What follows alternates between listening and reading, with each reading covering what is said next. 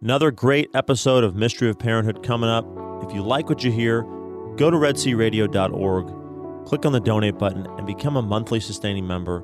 Please support us. Thank you, and God bless.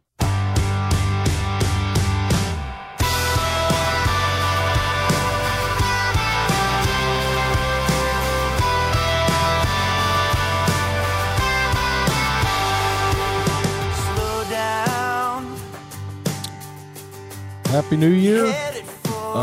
Still Christmas season. You're listening to Mystery of Parenthood. I'm Trey Cashin, and that's Thaddeus Romansky over there. And howdy, y'all. Hopefully y'all are doing well. Let's slow down and get focused and ask that we continue to see Christ in all that we are living through now. And so let's begin with our prayer. In the name of the Father, and the Son, and the Holy Spirit. Amen. Amen. Lord God, from you every family in heaven and on earth takes its name. Father, you are love and life.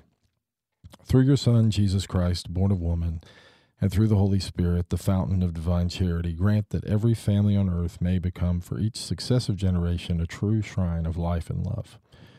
Grant that your grace may guide the thoughts and actions of husbands and wives for the good of their families and of all the families in the world. Grant that the young may find in the family solid support for their human dignity and for their growth in truth and love.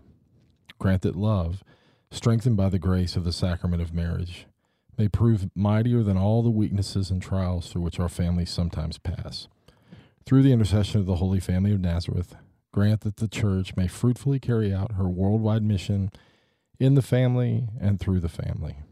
We ask this of you, who is life, truth, and love, with the Son and the Holy Spirit. Amen. Amen. John Paul II, St. John Paul II, please pray for us. Pray for us. And Holy Family of Nazareth, please pray for us. In the name of the Father, and the Son, and the Holy Spirit. Amen. Amen. Yeah, so I guess we did a repeat the last time. This is our first time back after the new year. I like to point out, though, that Catholics are partiers, man. Christmas. It's still Christmas season, really, until the baptism of our Lord, which we celebrate this Sunday.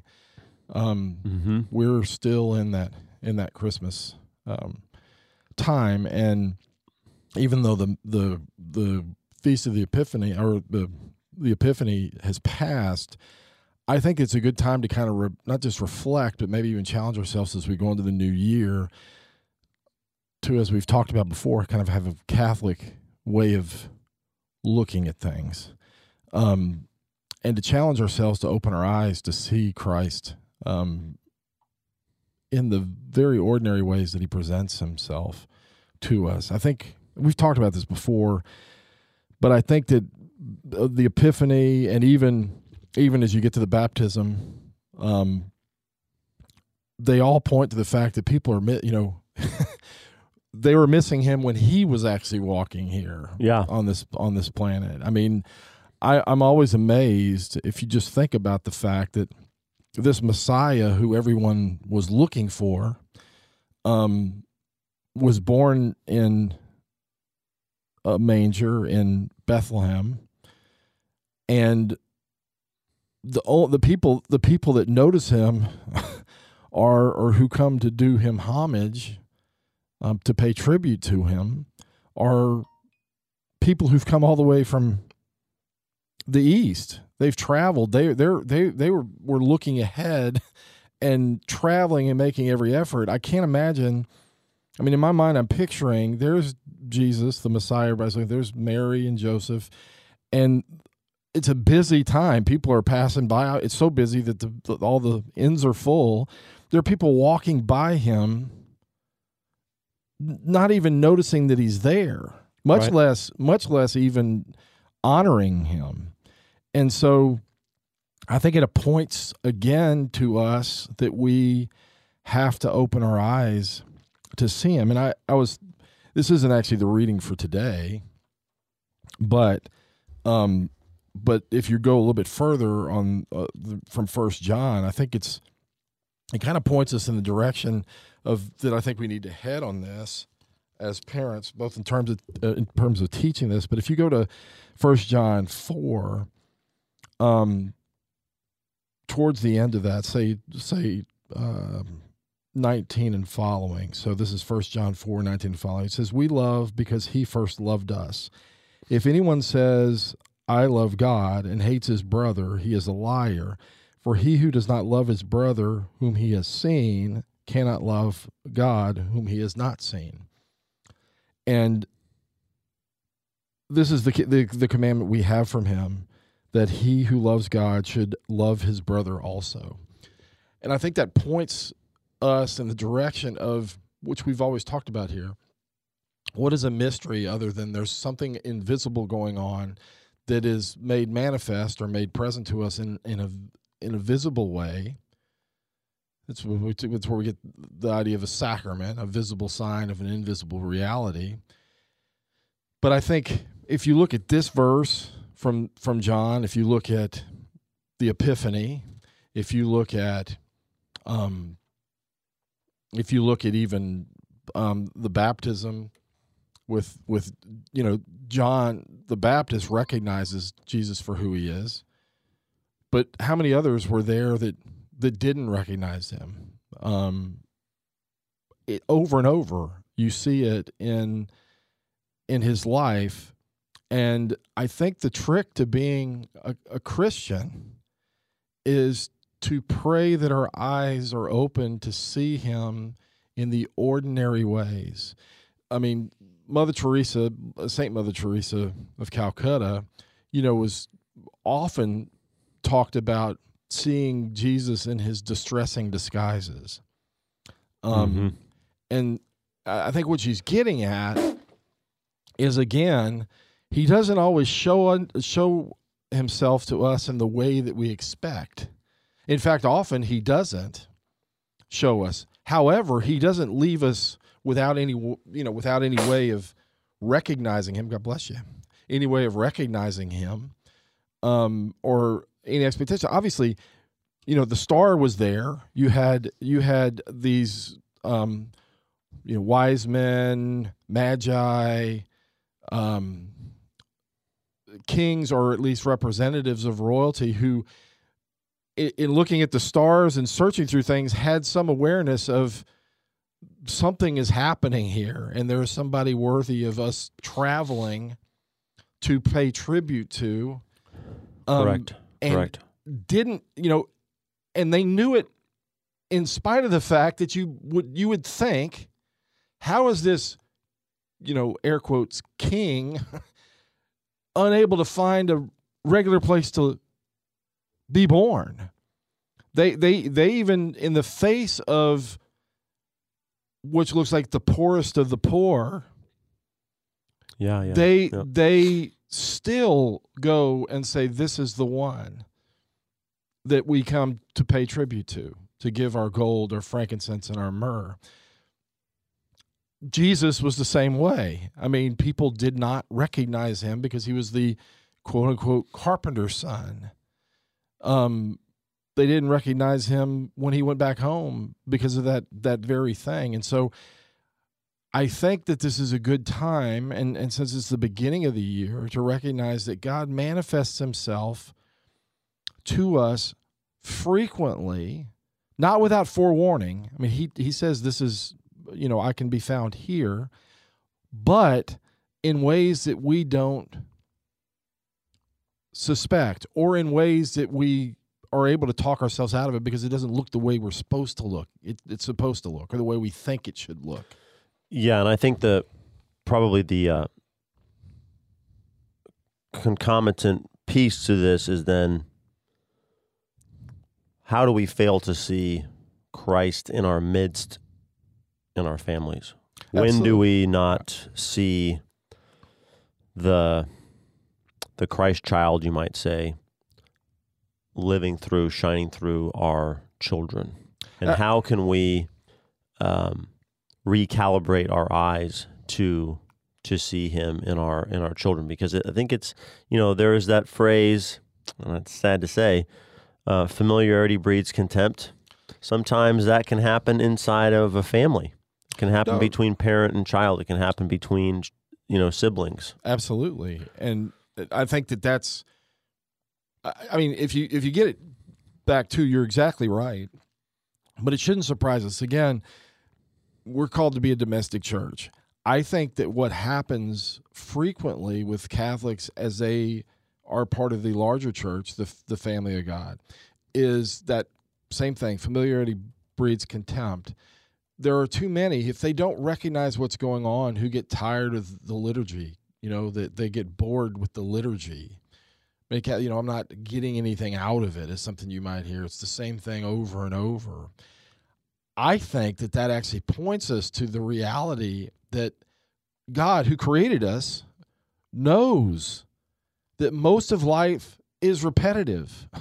Most of life is ordinary. Yeah. And that if we don't open our eyes, don't pray for the grace to have our eyes opened to recognize what's truly going on, we can have contempt for those things that we're most familiar with, which, when you think about it, breeds contempt of really the majority of our lives, and therefore we're always in search of something more.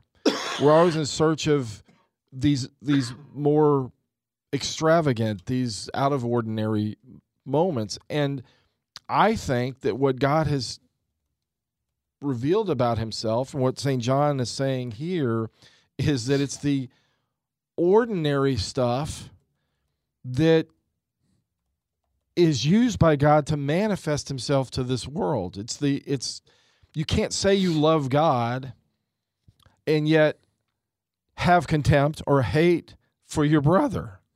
Mm-hmm. You those are inconsistent with one another. And that goes back to when Jesus is talking, what is it? Well, love God with all your mind, heart, with your entire self, and love your neighbor as yourself. Those are all linked, connected together. And so I think we do miss, and part of it is this. Look, we can look to the church, and then we can look to our lives and recognize that there's stark similarities between them. Typically, if you're like most of us, if we go to church, you typically go to the same parish, usually about the same time, seeing the same people with the same prayers being prayed over and over again, and it's repetitive. We go to our homes, and as I've said for years, I pretty much have known about what time I need to get up every day with rare exceptions. I know about what I'm going to be doing most every day, maybe not specifically, but in general. Mm-hmm. And then I know that if everything goes as well, and most of the time it's going to go this way, I'm going to leave about the same time, and at night I'm going to have the same stuff to do. There's going to be food to eat, there's going to be babies to clean or houses to clean, there's going to be whatever it is. There's this ordinariness, and I think that the lie is when we say we're special, when we say that we're meant for something more, I think we tend to look beyond and tend to dismiss what's right in front of us. Just like most of Bethlehem did a couple thousand years ago. They just walk right on by. They dismiss it. They're caught up in so many other things, and they fail to see God present in their life, primarily because he's making himself present to them in a way that they would not expect. Not only not in a way that they would not expect, but actually in a way that they would probably say, well, that's not really God. Yet it is. Yeah, here's an interesting exercise I did last night in preparation for today. I looked back at the Mysteries of the Rosary, and I thought, okay, if you were just watching the unfolding of those events that are the Mysteries of the Rosary, and you have no context for what's going on, you don't hear any of the dialogue that's associated with them, which ones would have shaken an observer out of their complacency, or they would have thought something extraordinary was taking place? So here's what I came up with. Yeah. Okay. So the joyful mysteries, there's not any of them. Right. That somebody standing kind of from a distance would say, oh, that is profound, or that's strange. That's all just ordinary stuff. Yep. If you're just looking at it. Because presumably an observer would not see the angel Gabriel speaking to Mary. The luminous mysteries, the baptism, maybe if the dove is perched unusually on... Or if you're able to hear the words. We're presuming you can't. We can't, because I don't think if you have the eyes or ears to recognize in the ordinaries. Right. Many people, I think you say, that felt like they thought they heard thunder. I've heard that said, that they didn't actually hear. They heard something, but they didn't hear what was said. Right. Anyway, obviously the transfiguration, for those, that's going to blow you away. Yeah. The wedding at Cana, maybe if you somehow knew that there was wine in those jugs, and then like the steward, he clearly commented on something unusual. So we've got 3 events, one for sure so far out of 10. The sorrowful, none of those are in any way remarkable. Awful for the most part. Right, awful, terrible. And then the glorious mysteries, every single one of those is profound. That's 4 out of 5, and I didn't include the crowning of Mary because that's taking place in heaven, obviously. And I thought that was useful for me, because that showed me that, wow, so much of Jesus's life, if you just look back at it through the mysteries, was not absolutely profound in any way. It was done through these ordinary means. Salvation was achieved through these common circumstances. Yep. And then that got me to thinking that what our Lord did during his ministry that regularly shocked people, confounded observers, was the way that he loved second-class people. Yep. So he did, and the way that he radically or, greatly reinterpreted, changed the understanding of the purpose of the Mosaic Law, the reasons, the meaning of the covenant.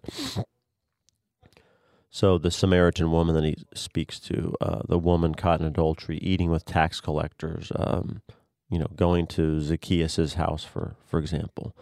And people couldn't see the God-man in those moments. They couldn't see the Messiah acting. The stress was on that he was contravening these Mosaic laws. And that was a good exercise for me. It was profound exercise for me. I think it is, and I think what's important is to recognize, that if you think about it, well, first off, the church has always said that Christ, everything about from conception through where we are today, where we find ourselves today, and particularly the 33 years that he was on this planet, plus the time resurrection and following. Yeah, most of his life was hidden from view. Most of his life was hidden from view. In terms of numbers of time. And the church has always said that there was not a millisecond of his existing in his humanity that was not meant to reveal something to us about who God is and who man is. And that, when you think of that, there's at least about 18 years, 17 years that is not remarkable. Well, at least not remarkable enough to put in the scripture. Yeah.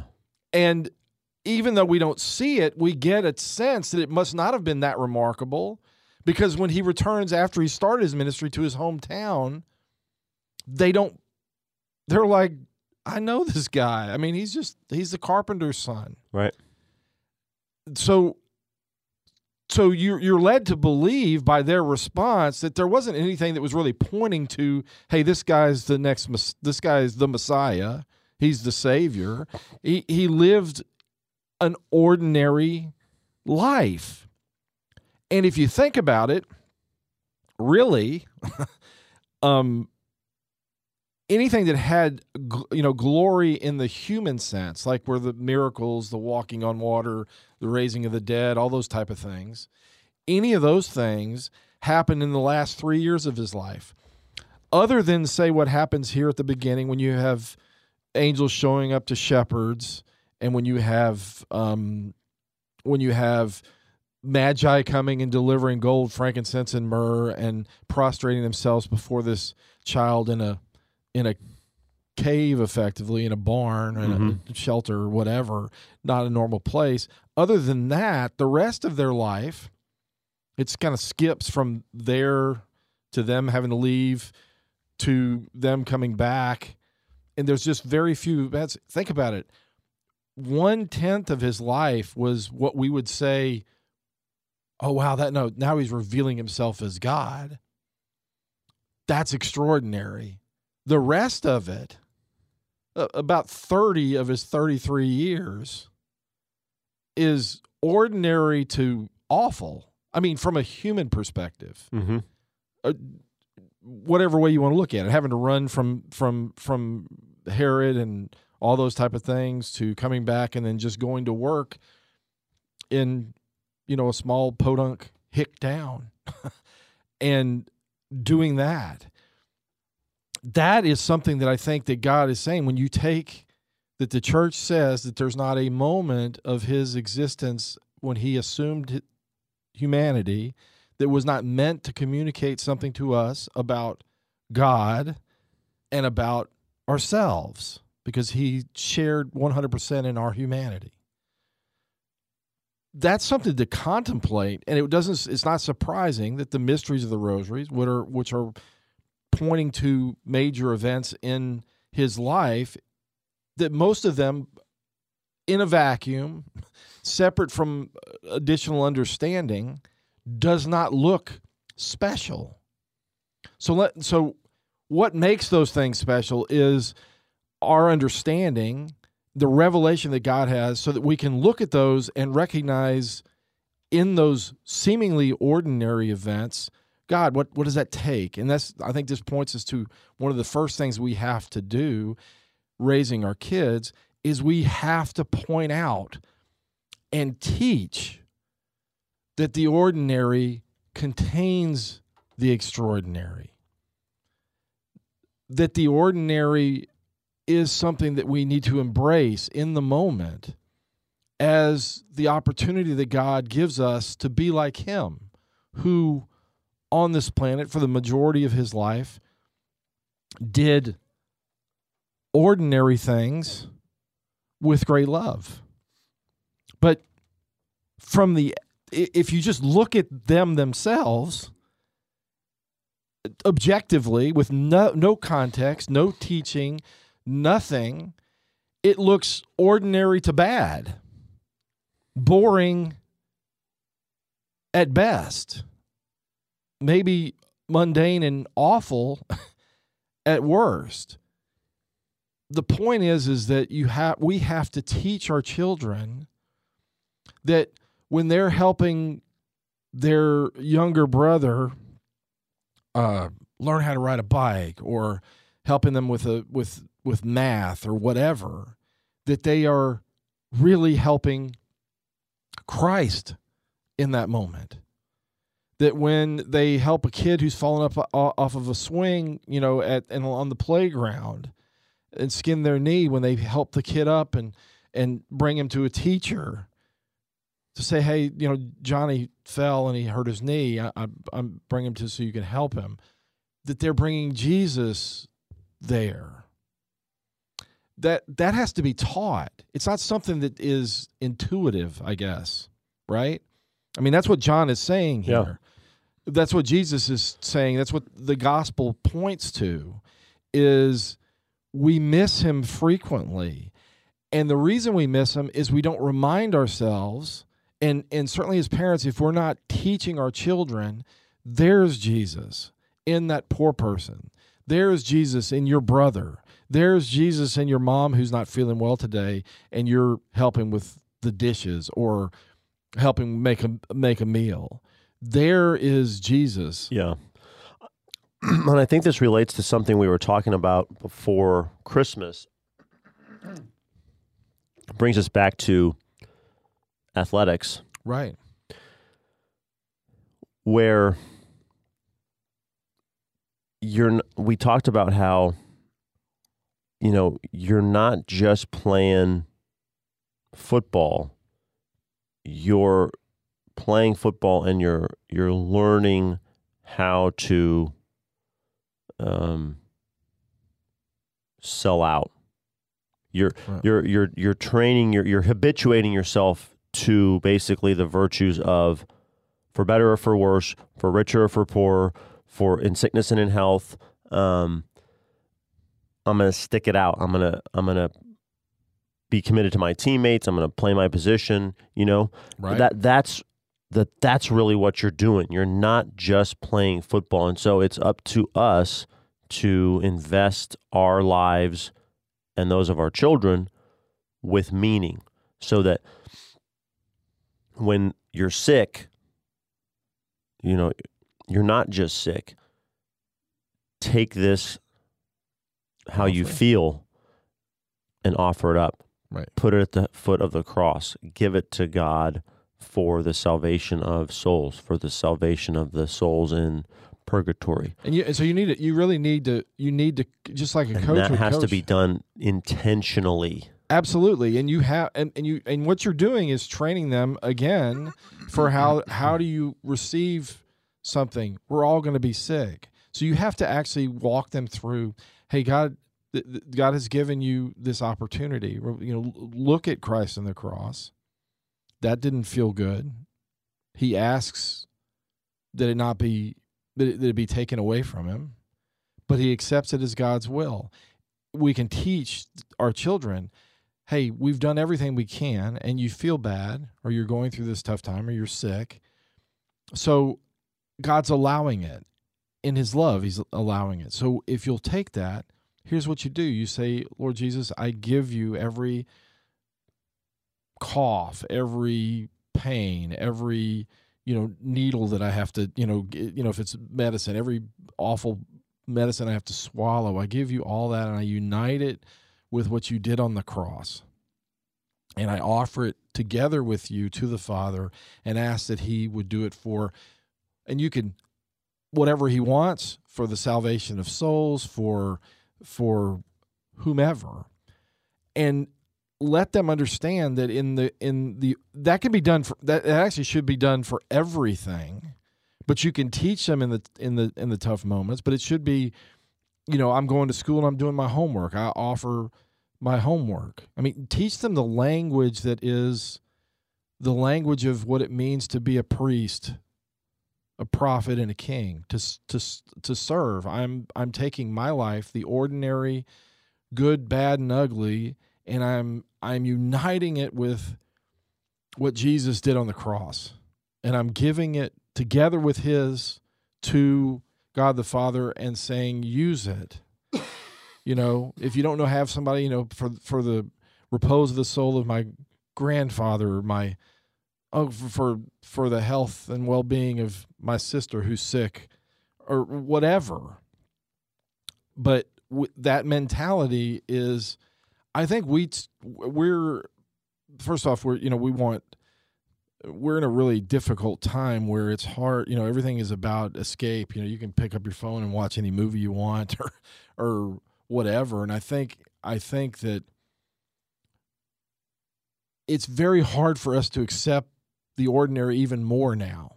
The just being still, being quiet, not feeling well, because we can always kind of plug something in to take our minds off of it or whatever. Right. And we need to teach them how to just say those words, and over time to have it mean something. and that there's not a moment in their life that doesn't have the potential, when united with what Jesus did on the cross, that doesn't have the potential to have an impact on somebody else's life or on somebody else's salvation or even on your own. That's when, because then every moment counts. We're not trying to get through the next moment. We're trying to live the moment now in a way that does that. We have to teach that. That is not intuitive. That is not something that this world teaches. It's not something that makes sense in the ordinary sense of making sense. It is not just a mental exercise either. It is an understanding that somehow we're united with Jesus in our very lives, and in every moment, there is not a moment that goes by that we cannot, when we're united with him, make it valuable.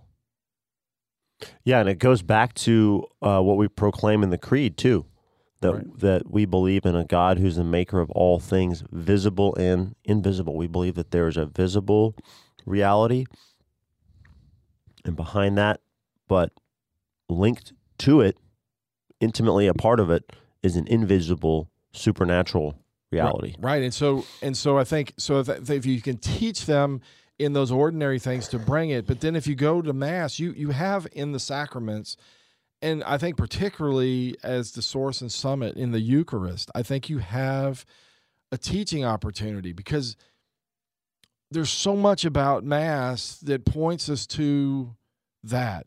Jesus could have picked any number of things to represent his body, and he chose very ordinary bread, stuff that is anybody can put their hands on.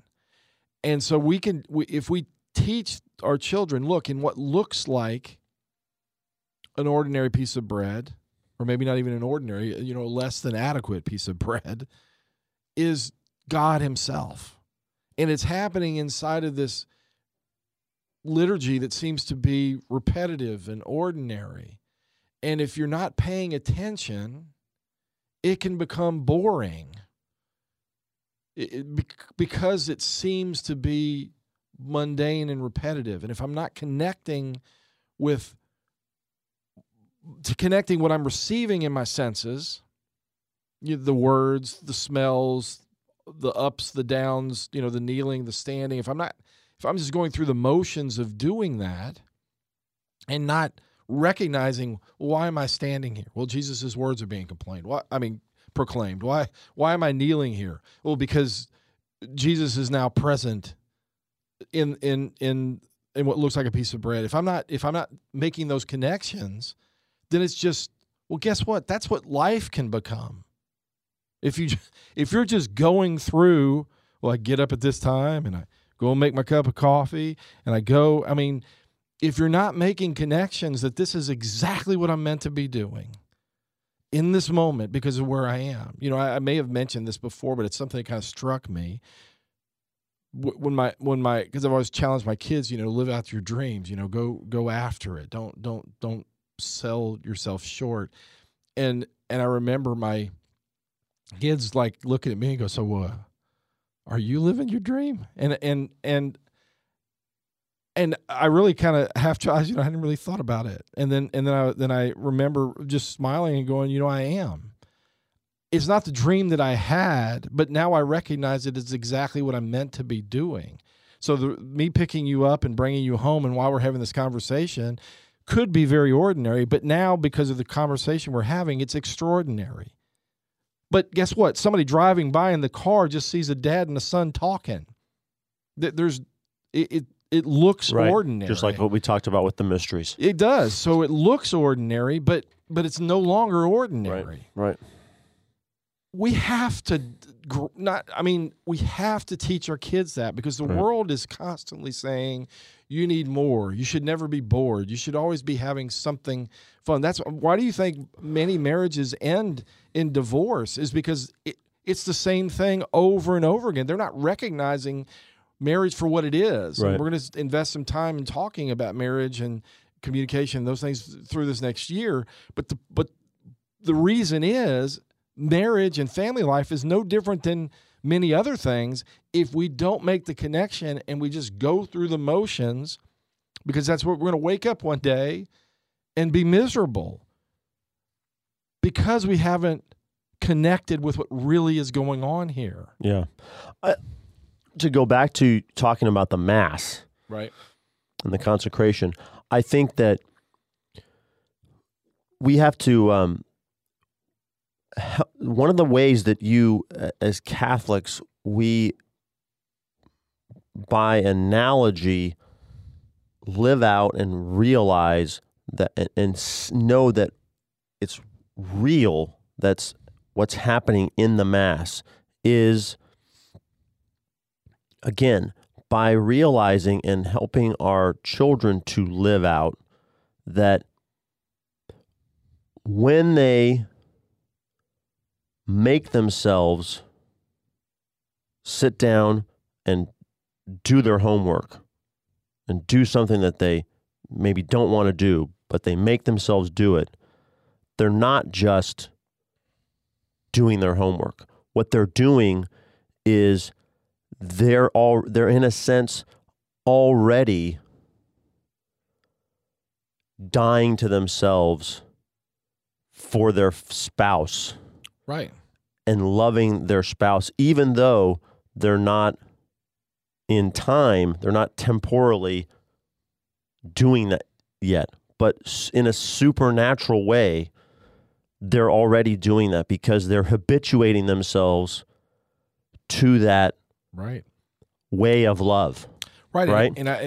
When they are playing sports and they come up and they stick their nose in there and they make that tackle, even though they maybe were scared to, or they didn't want to, maybe they got injured, they're not just making that tackle. They're sacrificing for their children. They're doing what they need to do to parent and take care of and love their children, even though in temporal terms in time, they're not there yet, but they're training their soul and their will to do what needs to be done, right, to love. Absolutely. And I think the reason you do that, well, not the reason you do that, you can use athletics or anything else. It could be dance. It could be anything that they have to work hard on. Learning the piano. It could be anything. Recognize that what gets you through the hard times, you have to continually, I think, one of my favorite lines, my kids finally bought it for me, or Stephanie and the kids bought it for me, this has been something central to my life. It's right when I wake up in the morning, it's literally on the wall in front of me. It says, action without vision.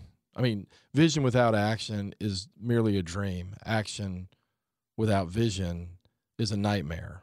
Mm. And we have to connect vision and action.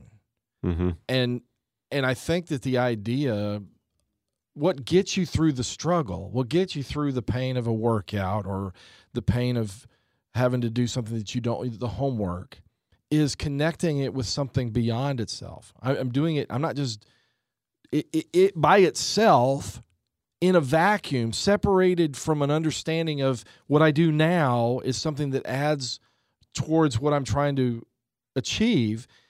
If we separate them out, then life becomes a nightmare. It's just banal. It's just banality. It's a nightmare. Mm-hmm. It becomes something you resent. It's something you hate. Mm-hmm. I'm telling you, there are people right now in this world. That's why people are killing themselves. They're killing themselves and they're walking because they cannot see the connection between what they're doing. So that on a just a natural level, mm-hmm. Exactly. on a natural level, we need to teach people that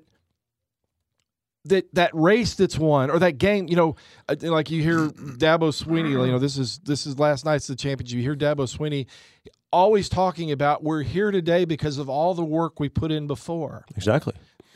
All those hard days and getting up and doing what I didn't want to do. So even on a natural level, most people would say that, the person that wins the gold medal in the 100 meters didn't win it in the 10 seconds that it took to run it. They won it in the 10 years that they trained to be able to run it like that. So even on a natural level, you have to have I'm training for this. This is what I'm made for. And therefore, the reason I'm doing this is because it's part of that. At that point, the struggle becomes part of the journey. It becomes part of the realization that you can point back to and say, that's why I did that. And can I just jump in real quick? Yeah. And likewise, most of marriage, there's very few moments in marriage that are quote unquote under the lights. Right. Very few. Most of it is practice days, training. It's kind of, analogous to that part of athletics. It's just hard work, ordinary, repetitive. Well, so I think back to, Stephanie and I, back when we didn't have as many kids, we would come to St. Mary's and we'd give talks, and we were frequently asked to give communication talks. And we would talk about the arguments we had early on in our marriage. And when we were recounting these, while they were funny to tell, like the argument that occurred because I didn't realize that the shower curtain needed to be closed after I took a shower, that argument. Hey-oh. Or the argument that, the green tags that you take off of shirts that have come from the cleaners belong in the trash can, not above the trash can on the counter, Right. Stuff like that. Major stuff. That led to major fights, but needing to to communicate about it. I remember stopping after recounting these and saying, these kids love this, but if you look at it, it's kind of stupid. I mean, we're arguing about this, and this is pre triplets, pre anything that had happened difficult. And I said, hey, as a former coach, I can see these are little things that God is putting in our place to where we have to deal with each other on these small issues that really don't matter, to practice for the big issues when they do matter. Right, and the reality is those big issues happen in short windows of time relative to our lives. Hence the 3 years of Christ, 33 years, short windows of time when the spotlight may be on us, have been the results of those have been determined by the many yeses that have occurred in those very ordinary moments. We have to teach our kids, and we can use sports or whatever to say, this 20 minutes of time that you're spending practicing the piano or the violin or whatever, you're going to look back on it as you stack these together when you go to a recital and people are great job and coming up and saying you're so gifted. You're going to recognize it's that. Matthew Keller always talks about the great violinist. I don't know who it was. Very famous, so famous I don't remember the name, but he talks about the person has just finished, and a person apparently goes up to them and he said, I would have given my life to play the violin like you play the violin. And the person's response was, I have given my life. And so there's a connection. The greatness that we're called to may be in a moment, in a 10-second race, in a year of struggle. But all the stuff that was very ordinary that nobody saw was leading to that. Yeah. And so Christ, he was practicing himself in his humanity, the dying to himself, that he would ultimately live out and give as an example of his perfection on the cross. Yeah. And that reminds me of one of my father's favorite quotes growing up to me, which I believe was from a Greek philosopher, but I don't know, either a philosopher or a poet or a playwright. It was, true courage is doing that which you would do in front of thousands when there is no one around, or when you are alone. Right. So so the hidden, the unseen. It goes back, going back to that idea of even when there's no one to praise you or to make you to call you out when you don't do the right thing, so you do the wrong. To call you out to doing the wrong thing, so you do the right thing. You do the right thing anyway. When there's no reward or no honor to be gained from doing the right thing, you do the right thing anyway. Yeah, that's so much a part of what we're talking about here. And it is, and we have to recognize, and we all have to work on it constantly. It takes constant attention. And the church has and will always say that, look, when in doubt, if your boss says to do this, then do it. If your vocation says I need to wash the dishes for my wife or whatever it is, if whatever's in front of us, that's the moment. And I think this is one of my favorite verses, but as you were speaking, it was reminding me of this. This is from 1 Peter. It says, humble yourselves, therefore, under the mighty hand of God, that in due time he may exalt you. I think that's ultimate. So the idea that God's going to do it, if you go down further, he said, and after you've suffered a little while, the God of all grace, who has called you to his eternal glory in Christ, will himself restore, establish, and strengthen you. I think it's all pointing to, how do we humble ourselves under God's hand? Well, if we're a husband, we act like a husband and what a husband is supposed to be doing. If we're a dad, we act like a dad in the moment, the way a dad is supposed to act. If we're a wife or a mother, we act like a mother. We're humbling ourselves and saying, okay, this is what you want. I think we talked about say when kids are acting up in church, and after you've tried, part of it is the humility to walk a child out when it's past a point of no return. There's humility in that, but you're acting like a parent in that moment. You're doing what you're called to do in the ordinary. I think that's what humbling yourself is, and then let God exalt you. Let God be the one that points you out.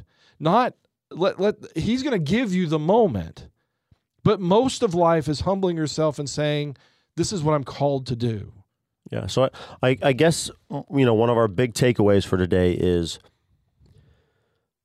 live like what you are doing, like the ordinary things that you're doing, your ordinary responsibilities, your ordinary job is of extraordinary significance. It's actually of supernatural weight. And it is. And if you do that, we're proposing that the Mass will come alive for you in a new way, because since you are living out that reality of the ordinary is actually also the extraordinary, you will see in that ordinary breaking of bread and offering of wine the extraordinary that is going on, and how what we're doing today is in reality connected to, it has connections across time and space. Absolutely. Just as in the most perfect way, the Mass is that one sacrifice on the cross that is being represented today when you're in under the sign, the Mass, under the ordinary, in a bloodless way, in the ordinary sacramental way, as a sign.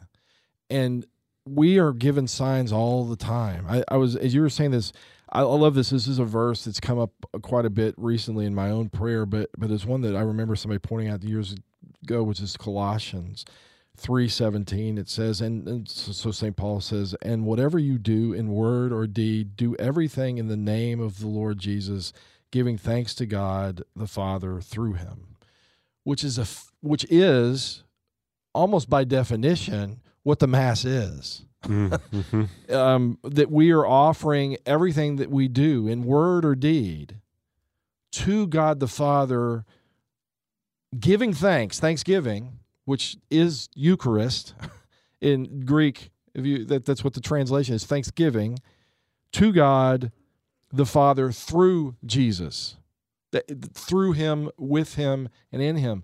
We got to make those connections, guys. We have to make those connections ourselves and then see in every moment the opportunity to just fulfill the next thing in front of me is extraordinary, even though it may look very ordinary. Man, if you live life like that, it's not boring. It's never boring. It's exciting, in fact. It may not always be fun, but guess what? We're not, the cross wasn't fun either.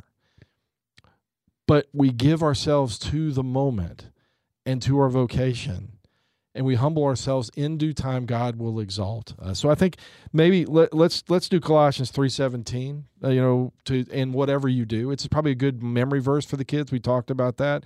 Not a bad memory verse for us to remember. Say it again. And whatever you do, in word or deed, do everything in the name of the Lord Jesus, giving thanks to God the Father through him. That's Colossians chapter 3, verse 17. And so, anyway, hopefully that was helpful. I mean, it gets me fired up. I think it's a good way to start the year with a new perspective and a new set of eyes, asking God to do it. So pray, parent with a purpose, and prepare for God to amaze you. And he will if you just open your eyes.